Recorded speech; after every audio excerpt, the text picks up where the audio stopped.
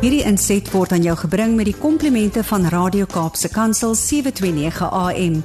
Besoek ons gerus by www.capepulpit.co.za. Christelike Perspektief op die nuus weerspieël nie noodwendig die menings van Radio Kaapse Kansel of die betrokke programaanbieder nie, maar is die standpunt van die individuele bydraer. Stuur asseblief 'n e-pos na info@capsekansel.co.za indien jy enige verdere navrae het. Christelike Perspektief op die nuus. Nou ja, saam met daai boodskap weet ons ook dat die wêreldgebeure staan nie stil nie en dis vir ons 'n voorreg dat ons 'n perspektief kan kry van iemand wat kundig is, met wysheid omgaan met die lewe. En een van daai persone is Dr. Arno van Niekerk. Hy is senior lektor en ekonoom al oor die 20 jaar by die Universiteit van die Vrystaat. Hy's baie passievol oor positiewe nasiebou en dis vir ons 'n voorreg dat hy vanoggend ook vir ons inspireer en vir ons 'n perspektief gee oor wat aangaan in die wêreld. Dr. Arno, goeiemôre. Môre Almarie, lekker om julle te gesels. Nou ja, ons spring sommer weg. Daar's 'n hele paar goed wat ek dink kontroversieel voel en wat ook menige reaksie uitlok. En die eerste daarvan is die reaksie op Suid-Afrika en Israel se voorleggings in die internasionale regshof. Ja, Almarie, ek dink almal se aandag was maar redelik en nie net Suid-Afrikaners nie, maar die wêreld se aandag was op daai internasionale regshof. Ek weet laasweek donderdag het Suid-Afrika sy argumente basies voorgelê en Vrydag het Israel se regspan dit verdedig. Nou dis so interessant.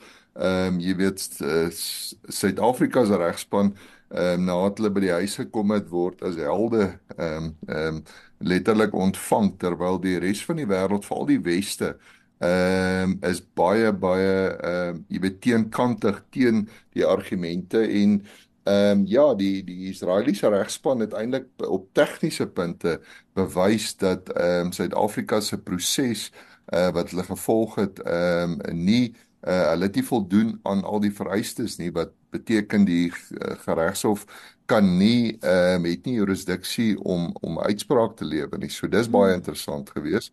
En dan ook jy weet die feit dat hulle duidelik stel, ons het nie hierdie begin nie, ons was ons is aangeval, jy weet, en al saam met dit. So ons weet daar's maar baie debatte rondom hoe ver die oorlog kan gaan en ons weet dit moet voort en Israel het ook gesê wat ook al die uitspraak van die hof, hulle sal voortgaan om te doen wat hulle voorgenem het.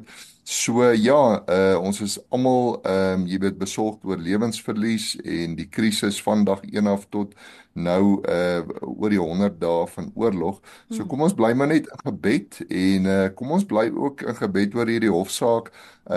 Ja, laat reg en geregtigheid sal seëvier. Dit voel so of daar politieke agendas agter dit is en Suid-Afrika word gebruik as jy weet die stem vir sekere lande, jy weet wat hulle eie saak bevorder. En kom ons bid dat ja, as daar enige verskeidelde agendas is, dat dit in die lig gebring word en reg en geregtigheid sal seëvier en laat mense ek wou amper sê met nugterheid en helderheid die situasie benader en nie met emosie nie. Dan kyk ons ook volgende na die nasionale gesondheidsversekering waar die president beplan om omstrede wetsontwerp van die NGV te onderteken. Ja, die nasionale gesondheidsversekering is vir 'n geruime tyd al baie kontroversieel. Veral weens die feit dat vanuit die president se oogpunt wil hy gesondheidsdienste verniet maak vir die meeste Suid-Afrikaners en nie net jy weet hoë kwaliteit gesondheidsdienste, maar dit plaas die lading baie meer op ander Suid-Afrikaners wat betalend is en dit impliseer dat mediese onkoste gaan toeneem, jy weet, en veral wat ons jy weet mediese versekering aanbetref. So dis baie omstrede, selfs die proses wat gevolg is. Ek meen einde laas jaar, net voor die jaar einde is daai wetsontwerp voorgelê en deurgedruk deur die Raad van Provinsies en nou gaan die president, ek meen as hy 'n teken dan word dit wet, Baie medici en veral die met wie ek ook gepraat het gesê hulle is uiters besorgd daaroor.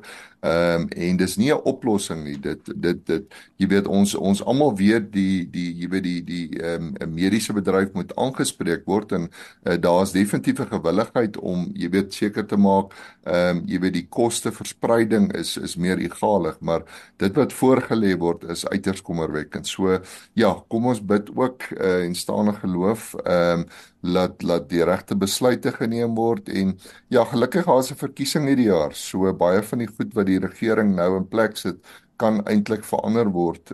Sou daar verandering kom in die regering. So alles is nie jy weet vas in klip nie, maar kom ons bid dat daar nigterheid sal wees en dat besluite geneem word vir nie politieke redes nie en om stemme te wen nie, maar om jy weet dit wat in beste belang is vir die land. Kom ons bid daarvoor. Ons sluit af met korrupsie wat by Nesvas deur Outa aan die lig gebring is en net vir jou wat dalk nie weet nie, dit staan vir die National Student Financial Aid Scheme. Dis reg. Ja, hierdie is 'n belangrike ontwikkeling en dis eintlik baie bemoedigend. Ek ken nou vir Wayne Dievenage van Outa baie goed. Hulle staan teen belastingmisbruik en NSFAS, ek stel ook by die universiteit, jy weet, is 'n sensitiewe saak. Want baie studente kan nie studeer nie, hulle het nie befondsing nie of hulle begin en dan moet hulle ophou. Jy weet, die staat het gepraat van iets soos 20,000 studente wat nie geholpe kon word nie, maar die syfers wys nou dis oor 100,000 studente. Dit het 'n geweldige implikasie op jou hoër onderwysinstellings en nou dat daar bewyse is van korrupsie, ek meen stemopnames en Outa het hulle navorsing goed gedoen en hulle is gereed om dit in die hof te verdedig. Jy weet, is dit net skokkend, jy weet, om te sien dat onderwys is van kritieke belang, veral om ons jong mense op 'n vlak te kry wat hulle aandiensbaar is. Jy weet jy weet deel van die arbeidsmag kan word, maar hulle jy weet kry nie die geleentheid nie. So vir my is dit net bemoedigend dat jou jy weet die Engels Civil Society, jou gemeenskaplike organisasies soos Outa en ander tree na vore, want ons moet die regering verantwoordbaar hou. Dis dan maar amper soos die energie-sektor waar jou private maatskappye al hoe meer kragopwekking doen en hulle eie aanlegte bou. Jy weet waar die staat jy weet dit nie voldoende doen nie, is dit goed om te sien die privaat sektor en jou burgerlike samewerkingsorganisasie staan op en doen iets. Ja. En dis wat nodig is, want op die ou end gaan ons almal moet hande vat om hierdie land te herbou. En jy weet, as ons sit met 'n regering wat in eie belang optree, dan gaan die mense moet begin hand in die ploeg slaan. So ek wil by Brad aansluit wat oor geloof gepraat het. Ek wil regtig net afsluit met die woorde dat ek dink die Here ons geloof word definitief getoets, maar ek dink die Here is besig om 'n generasie op te rig van mense wat in geloof staan, onverskrokke geloof. Ten spyte van omstandighede kies ons om die Here te vertrou en te doen wat nodig is. So ek wil mense maar net aanmoedig, begin van die jaar, jy weet, 'n mens voel soms, maar hierdie gaan 'n groot jaar wees vir Suid-Afrika. Kom ons staan in geloof, kom ons doen alles wat ons kan om verandering in die land te bring. Daar's nog nooit 'n beter tyd vir mense om saam te staan as nou nie en vir die regte redes. En met die woord as ons anker kan hierdie land vorentoe gaan. So kom ons bly in geloof, ons verloor nie hoopie en ons oë is gefokus op ons koning en ons verlosser Jesus Christus. Dit is Dr. Arno van Niekerk en gaan maak gerus 'n bietjie 'n draai. Dr. Arno, as mense wil kyk wat se boeke jy al uitgebring het en wat jy doen rondom Time to Rise, waar is die beste platform om jou in die hande te kry?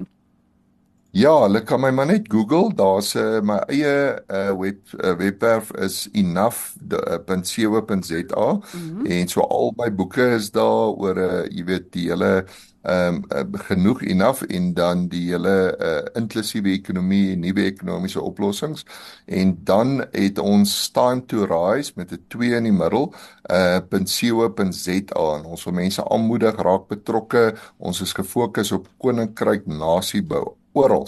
Ons het nou letterlik vanaand 'n vergadering met amper 700 aksiespanne op grondvlakke in dorpe en stede. Ons het prayer circles, 300 prayer circles, so mense kom in beweging, mense kom in aksie en dis presies wat Suid-Afrika nodig het. So Time to Rise SA, of die website is time to rise met 'n 2 in die middel .co.za. So besoek gerus en word deel. Ons is Jesus se hande en voete en hy wil ons gebruik om verandering te bring. Ons sê baie dankie, ons hoop jy het 'n wonderlike week en ons gesels volgende keer. Dankie Almarie, baie seën vir almal, totsiens. Hierdie inset was aan jou gebring met die komplimente van Radio Kaapse Kansel 729 AM. Besoek ons gerus by www.cape pulpit.co.za.